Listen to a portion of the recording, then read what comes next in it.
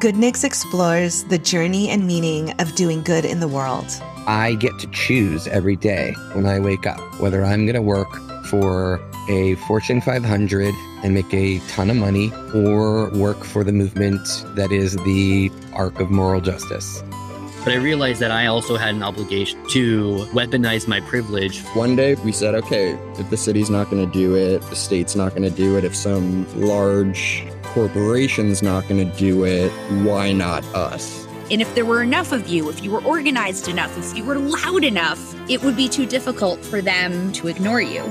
Goodnix, created by Jeff Leitner, hosted by Annalisa and Relay, available everywhere you listen to podcasts. Mealy, I have two problems. What are those? I really love the show on professional development, and I have a big blank spot on my chest where my shirt is. First of all, the first one doesn't sound like a problem. I mean, it's so much love, I can't contain it. And you also have what, a blank spot on your chest? Yeah, where my shirt is. You never grew chest hair? Obviously not. Oh, I know what you should do. You should go to this link in the show notes and get an unprofessional development t-shirt. Gasp! That sounds like exactly what I needed for this premise. So boys and girls, we have t-shirts. We have magnets. We have buttons. Show your unprofessional love. That way you'll get to know who your fellow unprofessionals are when you're walking down the hallway and go, oh, you listen to that too? Be an unprofessional representative. Welcome, friends, to a very rhetorical episode of Unprofessional Development. I'm Tedisco. And I'm Mealy. And today we've got with us Rhetoric warrior, Daniel French. I discovered him through our good friend Harry Duran on Podcast Junkies and said, hey, he's done some teaching and he's done some comedy. And whenever we find that combo, we drag them in. And also, I kind of sort of have heard of what rhetoric is, but I figure I could learn a little bit more. So we figured to get him on here and we'll figure it out. Yeah, that sounds about right. That's where everybody is. They've heard the word rhetoric, kind of, sort of, and they're like, that sounds interesting. But I know it's got an H in it. So yeah, it sneaks up on you, doesn't it? Like the B in doubt. So I have a degree in English, so I've spent way too much time talking rhetoric. Oh, cool. Then I'll try and I'll play the dumb kid.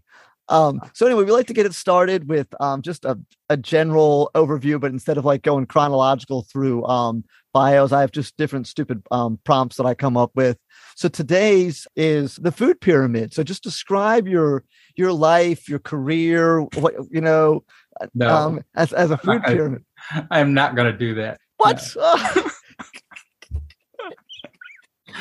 Spoil all your plans right from the start. I don't know how to rhetorically make you do it. Yeah, how about this? You just start explaining your life and career, and we'll tell you where it fits in the food pyramid. Yeah, you do that because that's okay. We can do that. Yes. I don't even know what the food pyramid looks like anymore. We're really good at interrupting people. It has a big base, and then it has some medium stuff, and then some small stuff. And isn't there some dead people underneath it? Like there are. There's a curse. Food pyramid. You get buried underneath the food. The first, the curse of below the food carbohydrates pyramid is sarcophagus. I was going to say, and the curse of the food pyramid is sometimes eggs are at the top and sometimes they're at the bottom. It depends. They're either horrible or you should eat them all the time. It depends on what year it is. Yeah, what slaves built the food pyramid? That's the question. I don't know what slaves built the food pyramid. I think it was done by the 4 to 5 doctors who were forced to smoke Camel cigarettes in the 50s. That could be it. That could be it. Yeah. I'll tell you, I'll just give you a quick overview. Like I have a sort of hooky pitch with it. Yeah. PhD in rhetoric. So I'm a rhetorician. Rhetoric is the old Greek word for persuasion.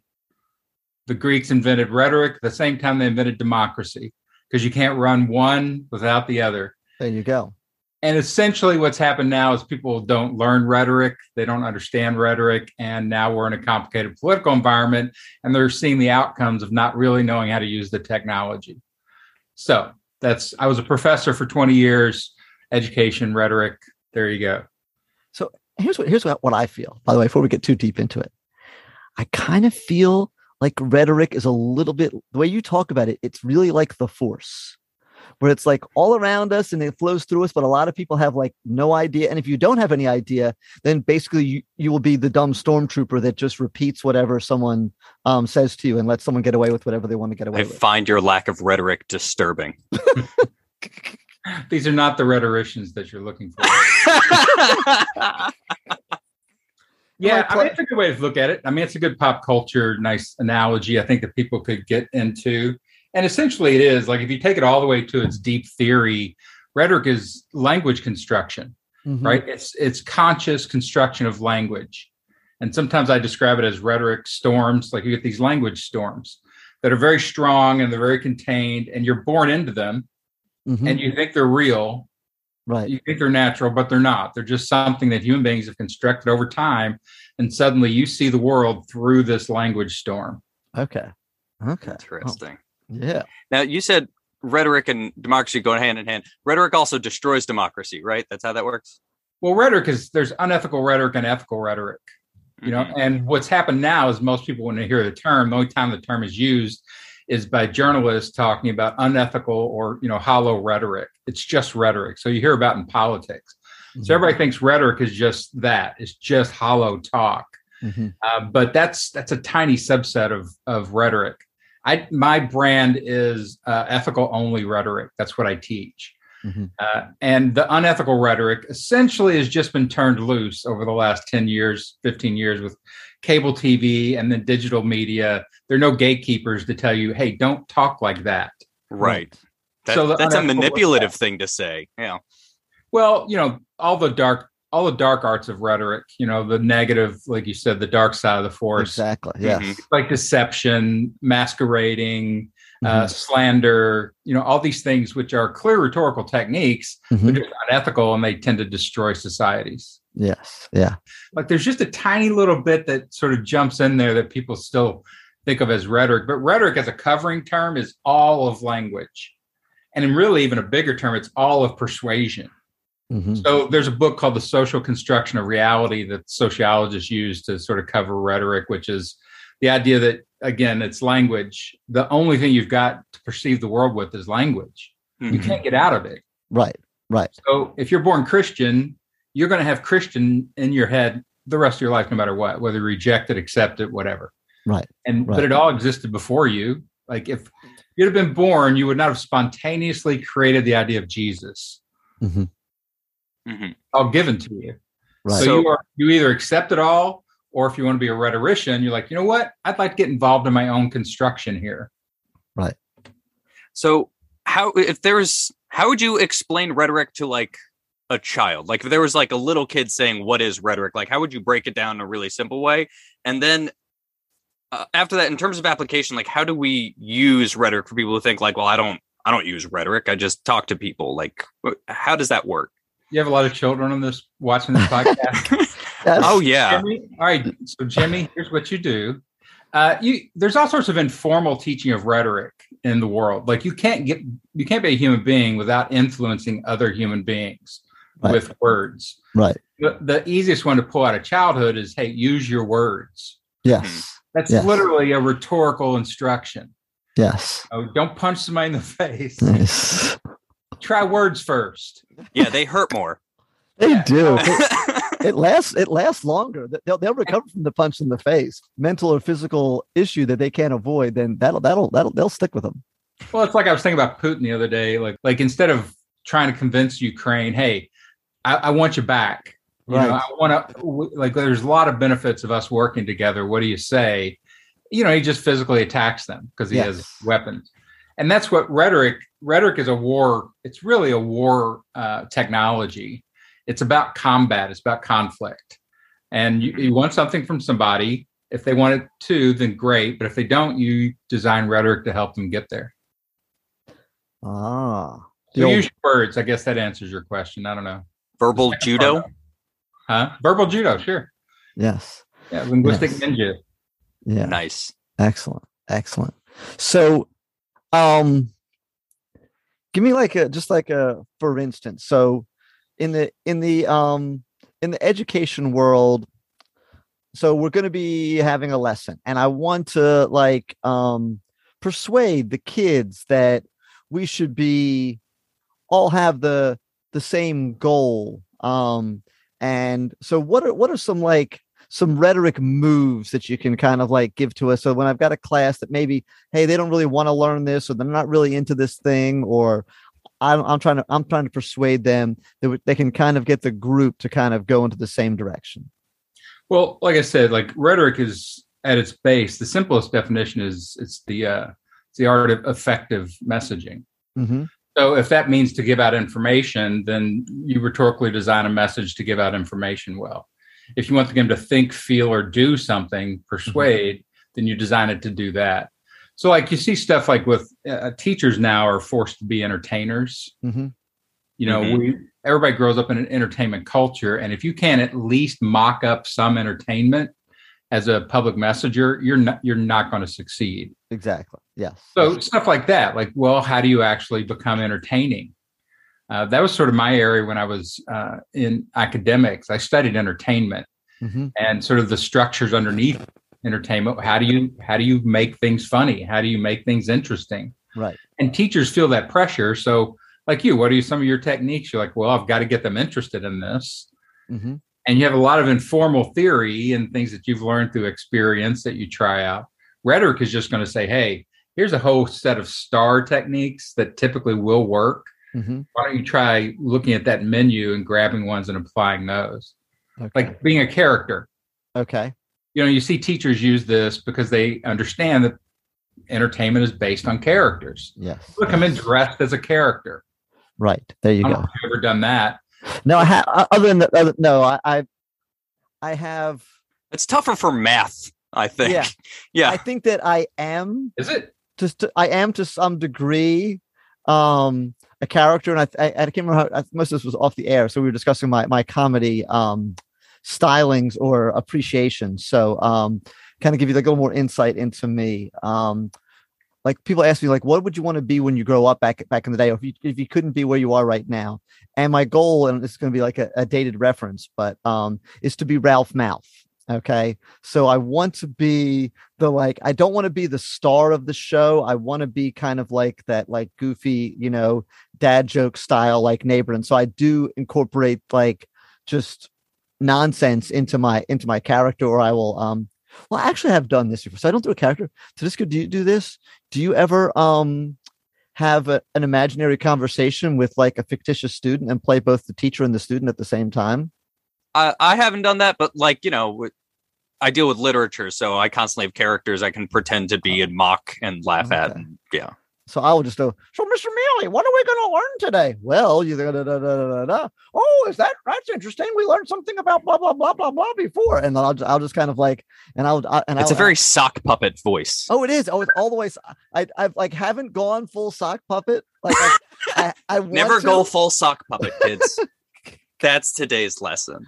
What's funny is there's literally a sock puppet in my room that a student had given me that I'm tempted to just stick on and sad sock puppet. This kid had no sewing skills and hot glued some ping pong balls on there like all crooked, and it looks like it was assembled by like a one-armed man in the dark. But I like it. I like the sock. I like the sock puppet technique. Anything like that, like in stand-up has this whole list of techniques that I actually have a course that I teach, entertainment for teachers. Okay. Like stand-up, all the secrets of stand-up comedy, because stand-up is essentially the same thing, one person talking to an audience. Yeah. Mm-hmm. But professional stand-ups, because you've got to make an intense experience, have developed all these techniques that you can easily just go in and poach from. Right. And the one you were just doing, like it's called an act out in stand-up, right? Right. So you just take the characters and you literally do them in front of people as monologue. Right. And if you watch stand-up and you look for that technique, you'll notice that about 60% of all stand-up is act outs.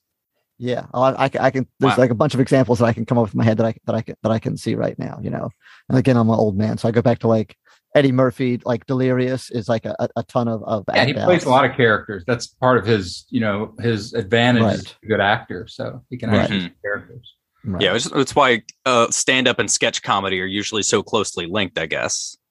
Yeah. Like a lot of stand-ups like wind up writing for sketch comedy and vice versa. Yeah, I mean, it's a natural, like, again, we're a visual culture and we're used to seeing things done in stories. So one-liner jokes and things like that, a little harder for people to process. A lot of times people will tell the joke, then they'll act out the joke. Right. And so instead of a 30-second or 1 minute bit, it becomes a 4 or 5 minute bit. Right. You set up the idea or the concept, and then you just kind of like, well, that this is what that's going to look like when that happens. Right. So those are rhetoric techniques. They're just placed within entertainment, and you can describe them, you can have theory behind them, and then you can teach them to other people. Then you can apply them and be more effective.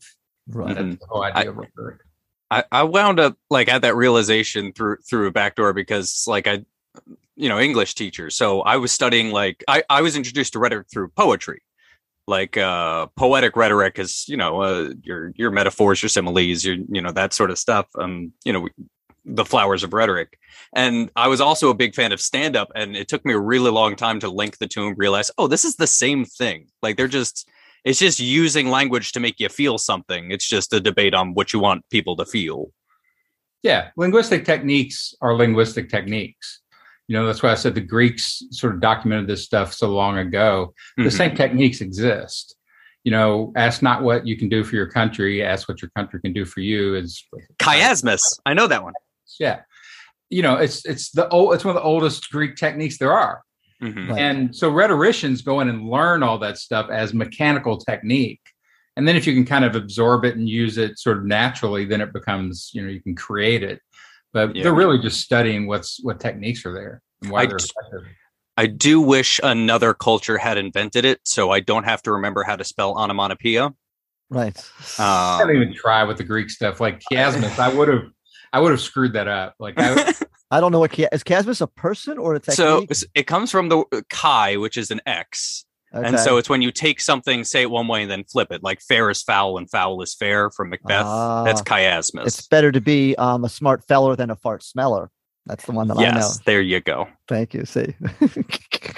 Yeah, and there are hundreds of those techniques. They're literally described as exactly this is how you do them. Like there's a bunch of others that are close to chiasmus, but they have variations.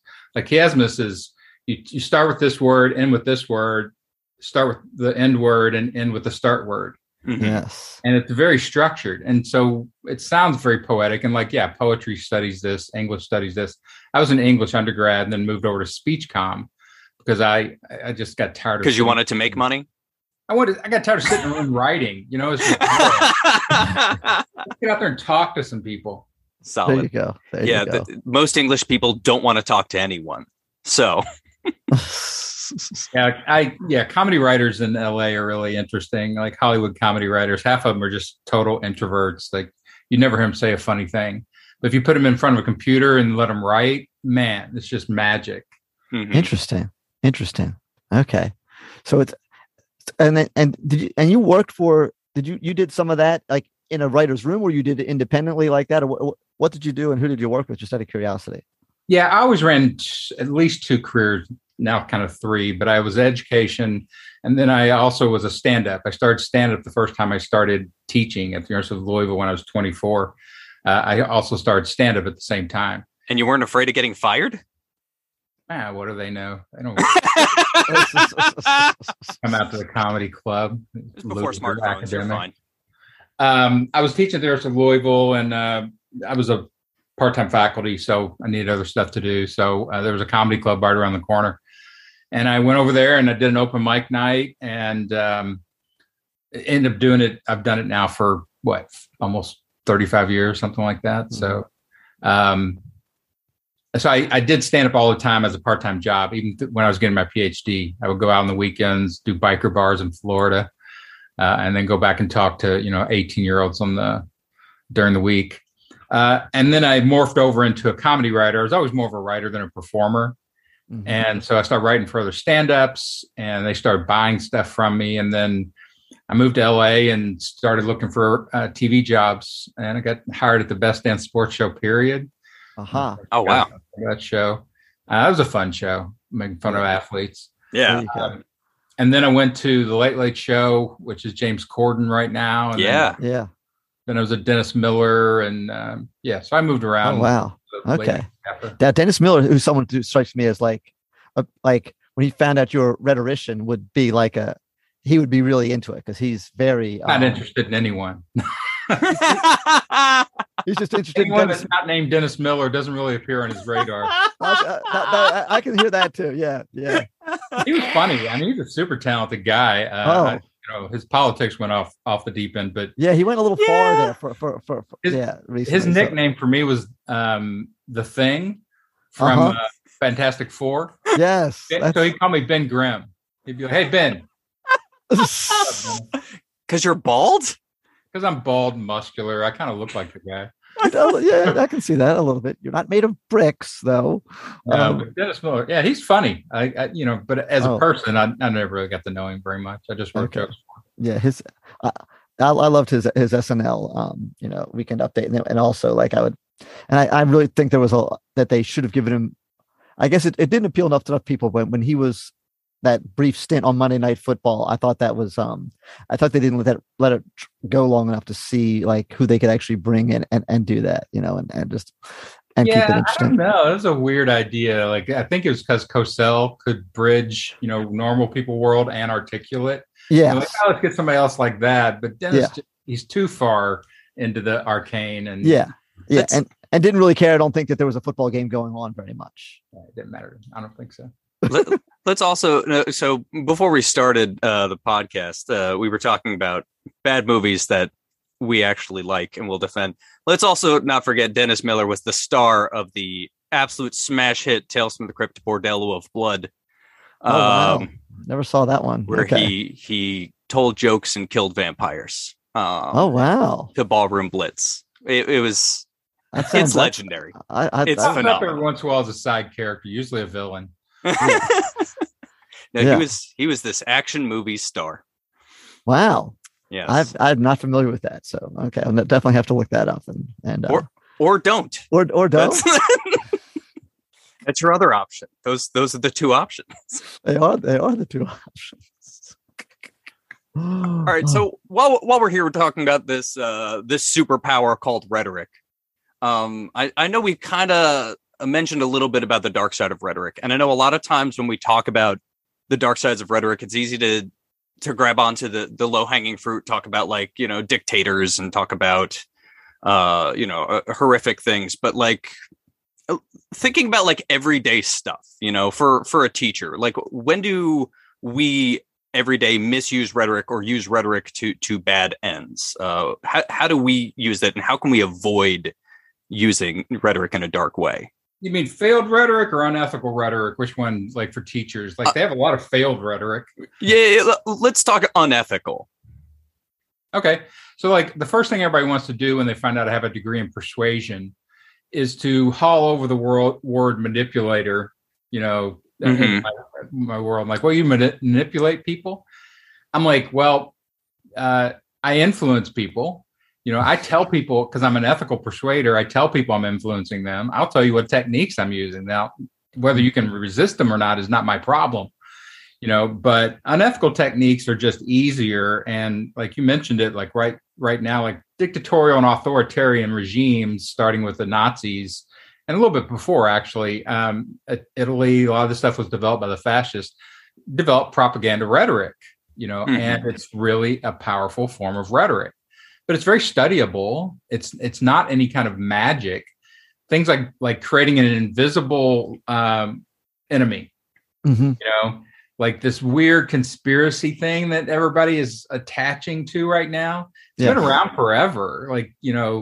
Then you attach it to some, group that you can see that you can easily defeat. Yeah. Like immigrants. Well, there aren't that many immigrants coming in every year, at the border, illegal immigrants. So let's take on those guys. Let's go after them and decide that they're the invisible thing that's creating murder and destruction of the society. So it's a very recognizable technique. But right now, there's no gatekeepers. Before, they'd hand out pamphlets and things like that on the sidewalk, and everybody would give them the finger and keep walking. But now, digital, it's there. You're bombarded. And it's incredibly well produced. It's incredibly funded. It's everywhere and it's instant. So it's much harder to resist. I use that technique. Okay. But what I do is, the enemy is the curriculum. Mm-hmm. And the curriculum creators and the test. Yeah, the test, right? Yeah, I'll even say, like, even when I've made the test, I will still say, so when they make the test, they are going to want you to know this. You know what I mean? Right? Even though I'm the creator of the test, and so I will. The call is coming from inside the house, Mealy. Right. It's me and you guys versus this mean content versus, like, instead of me and the mean content versus you. And when I can get them to say, hey, it's the two of us versus the content, then now we can work together, and you're gonna work, and you're also gonna come to me for whatever wisdom and knowledge I have to help you defeat the content. And now we're have a mutual enemy. So I definitely use that very, very consciously.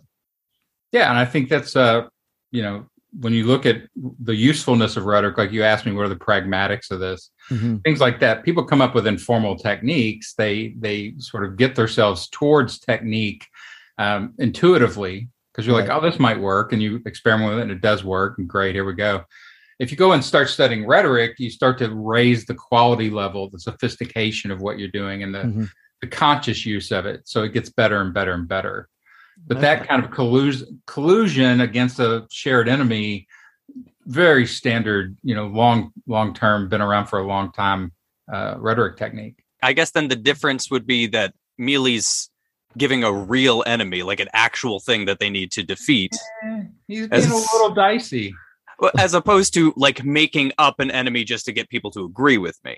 Well, there's degrees of ethicality and unethicality, right? You're sort of kind of at the border, because if you are also the test giver and you're not saying that, then you're not being transparent. Right. So that's an unethical technique. Right. Interesting. Yeah. Yeah. So the bane of many teachers' existence. Let's see if we can use rhetoric to do this. So how do we persuade them not to use their cell phones or want to be on their cell phones without being dictatorial or that way? But how do we persuade them that they can work with us on that way? Well, again, everybody understands intuitively a lot of the mega principles within rhetoric. So punishment and reward, right? Mm-hmm. So positives and negatives. Right. Yeah. So carrot and stick. Yeah. Yeah. A lot of people go to negative instantly with the young. Mm-hmm. Parents do this. Like I have a adaptation of this stuff of persuasion for parents about quit using negatives to, control your kids. Right. Because it's just a bad training system. It basically makes you the enemy. Yeah. I have a joke in my stand-up about, like, just think about kids' experience. They grew up in a land of giants. A big giant is in their house that tells them what to do all the time. Yes. So you're essentially a giant who walks around with the word no on your forehead. Just imagine if you went home tonight and there was a giant in your house. And you went to the refrigerator and you're like, I'm going to get something here. And the giant's like, what do you think you're doing? Like, I'm getting a beer. No, you're not. Beers are for giants. You're drinking milk. And you're going to enjoy it. Yes. Giant, I don't even like milk. Don't talk back to your giant. Disrespectful to giants. It's a crazy way to organize a relationship. It's based on power, and it's based on the no and all that. And so you become an enemy, which is a bad idea as a parent. Right. And everybody's like, oh, teenagers, they're all like this. No, they're not. They're finally got enough power to resist your dictatorial, authoritarian regime. Yes. So why set it up like that? Set it up as, like, kind of what you're doing in your class, where you're like, no, let's be partners in this. I'm not here to dominate you. I'm here to enable you. Okay, so the cell phone thing. Actually, that's one of the ways I subtitle the entertainment for techniques for teachers. How to be more interesting than a cell phone. The reason why I start with this is because the cell phone has so much positivity to it, so much stimulation, right? So much control. Yes. So much variety. Yeah. There's never been anything like that ever. No. Yeah. It's like an unbeatable amount of stimulation. Yeah. It's insane. Yeah, I can play a game. I can watch a video. I can be passive. I can be interactive. I can actually be learning stuff. There's a million things. And it's this close to your face. Like you don't get Right. that close to the student's face when you talk to them. No. But if you did, Oh, my coffee breath would kill them. Yes. But guess what? Like if you get that close to somebody's face, they are no longer paying attention to their cell phone. That's true. So that's the solution. Okay, we're all going to stick our faces close together. Well, the solution is to realize you're in competition with a cell phone. Right. Right. And if you're going to beat it negatively, then you just use domination, like put it away, all the direct command and control, punishments, all that stuff, which again creates a negative environment, which I don't like. I don't like to work within negative environments. So you create a positive environment. Some people will try to do rewards with the cell phone itself. Be like, well, you can use it for 5 minutes or whatever, or you can use it to get done with you're trying to beat the cell phone, trying to get it out of the environment, not give them more cell phone. Right. It's also become a Christopher Walken sketch. More cell phones. So what can you do to out entertain a cell phone? Right. Turns out there's a lot of stuff. Like even creating false conflict. Like people, first thing you pay attention to as a human being in the environment is danger. So if there's a fight or something crazy happens in the environment, everybody, they're not looking at their cell phone. They're trying to understand. No, they're recording on their cell phone. Yes, they are. Well, that may be true too. But it's the conflict itself becomes the dominant thing. Right. Because human beings attend to the most stimulating thing in their environment. Right. So become the most stimulating thing in their environment. Okay. It's a lot of work. I'm not saying it's easy. It is. Yeah. Yeah. Okay. I knew there wasn't. I know there's not an easy answer to it, but I was hoping maybe since you have all this wisdom, that maybe you had one that was. Yeah. Well, okay. I can teach you small wins, but medium wins and full wins, are a lot of work. Yeah. Just throwing I used to I would just throw an eraser over their heads because everybody goes, "What just happened?" I'm like, I just got you out of your head. Yeah. You're not paying attention to that. I was going to say my go-to is to drop in inappropriate random things in the middle of stuff like that, and then the 10 kids that are paying attention are now laughing hysterically, and the other 20 are like, "What did he say?" And I'm like, that's why you need to pay attention, because you never know when I'm going to make a fart joke or whatever it's going to be. So, well, it's a lot to ask. You don't go to a comedy club for 8 hours a day. Right. It's a lot to ask of students to attend to. Let's all admit it, a mediocre entertainer at best. Yes. Oh yeah. Across all these different times during the day, it's just a stupid system. Oh yeah. And let's be honest, even if you are the most entertaining teacher ever, like if you're getting the kids after lunchtime, you go to a comedy club for 8 hours. Like, it doesn't matter how good the stand-up is. By hour 3, you're burnt out. You can't absorb that much. And sometimes they just need a break. Sometimes they need to get out of their seats. Yes. And they just need something different. Well, and you guys don't have alcohol, no, exactly. I mean, not legally. Well, comedy clubs have all sorts of crazy advantages, but go to a comedy club for the second show on Friday night, 10 o'clock show. It's terrible every time. It's almost always just awful because everybody's exhausted. They worked all week. They've already had food, and it's awful. And every stand-up knows it's worst show of the week. Interesting. Huh. So I'm bringing us on a different tangent, because we were talking about the light and dark sides of this force. And you said both these terms, but I want a clear definition. So how do you separate persuasion and manipulation? What is the difference? It's just technique is the only difference. Ethical persuasion reveals itself. It doesn't try to hide things. So if I'm saying I'm here, so one of the things I do in my podcast is I convert the right. I have right-wing people on, and I do active conversions on them because I think the right is problematic for a democracy. It has nothing to do with your beliefs or the way you want the country run or anything like that. It's the fact that they use unethical persuasion techniques. And you can't run a democracy if it's dominated by unethical persuasion. It just doesn't work because you don't. Because if you do, the terrorists win. The terrorists win. The information terrorists win. You can't look at our public discourse right now and think you're getting good information. No. Right. And everybody, so it discredits all the public talk. So how do you make a choice when you vote? You get bad information that you don't trust, partial information. You don't know any of these people you're voting for. Mm-hmm. That's a horrible way to run a democracy. Yeah. Mm-hmm.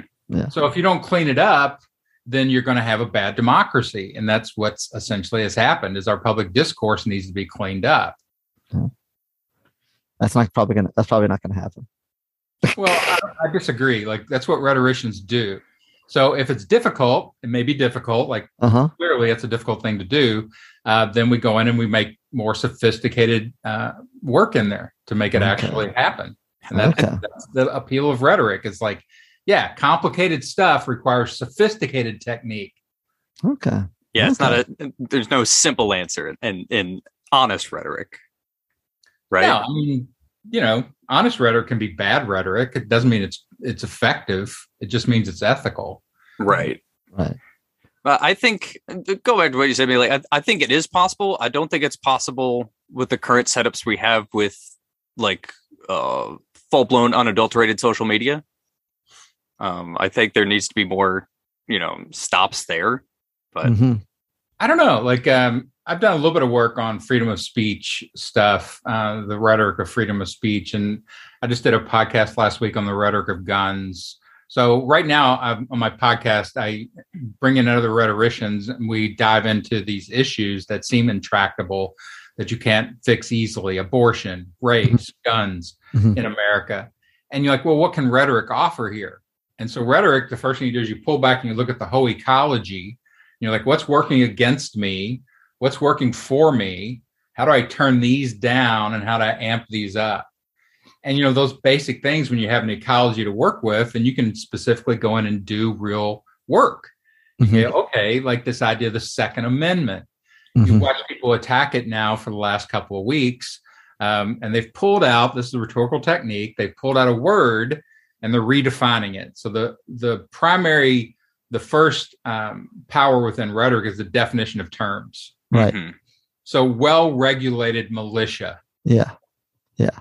How did well-regulated militia morph over into unregulated population? But see, then the other side goes going, shall not be infringed, shall not be infringed, shall not be infringed, shall not be infringed. And they just shout that to the ceiling. And then they say, I don't hear about your well-regulated militia. I'm like, shall not be infringed. You're infringing on me when you're trying to define that word. Sure. But that's why like logos and argument and logic and information are not a very good technology. They're really easy to break.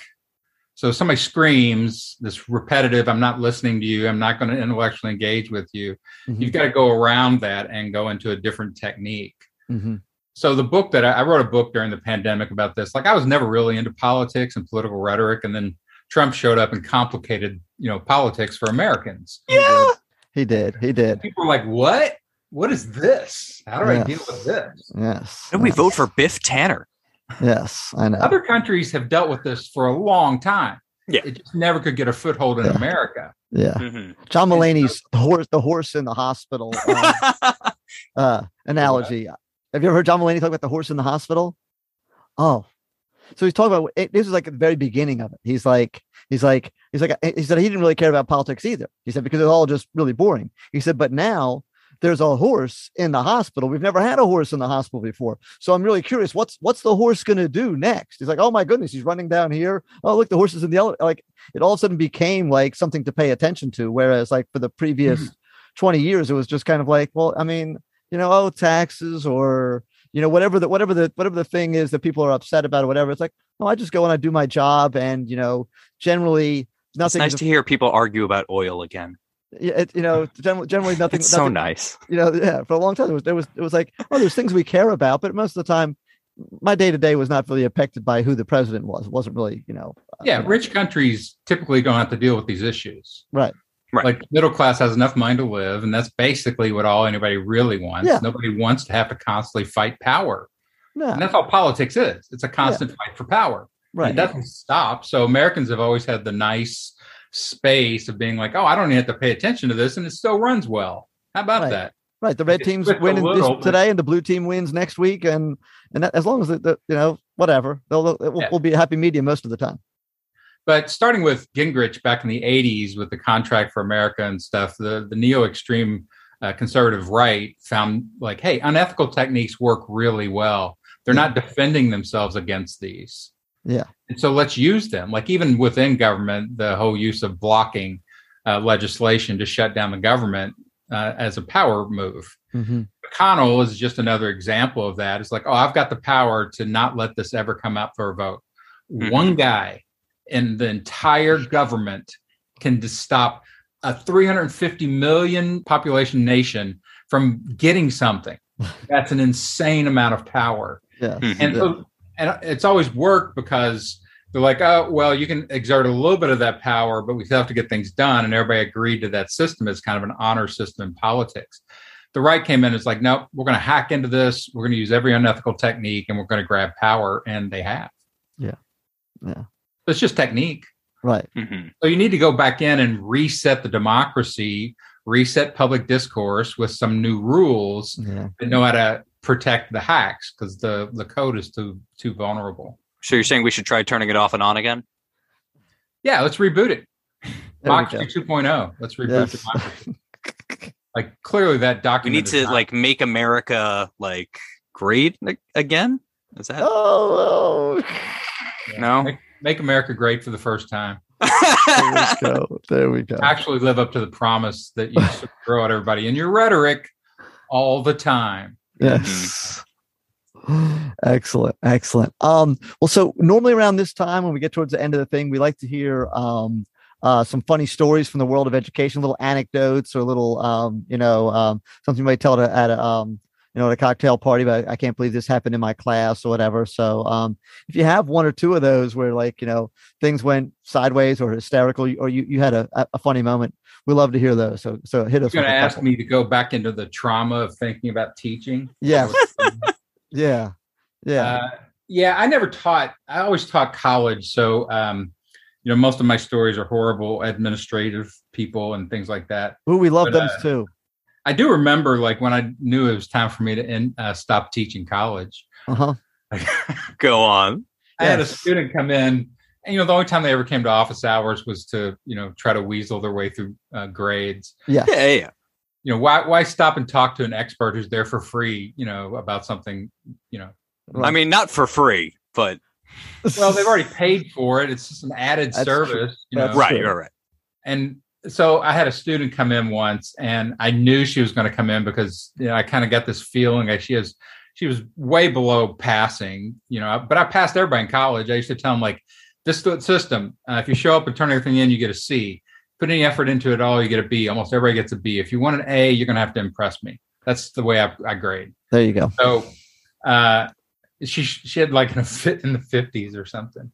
Oof. And I heard this knock at my door. I was doing something I was actually interested in. And I turned and looked and I saw who it was and I physically shuddered.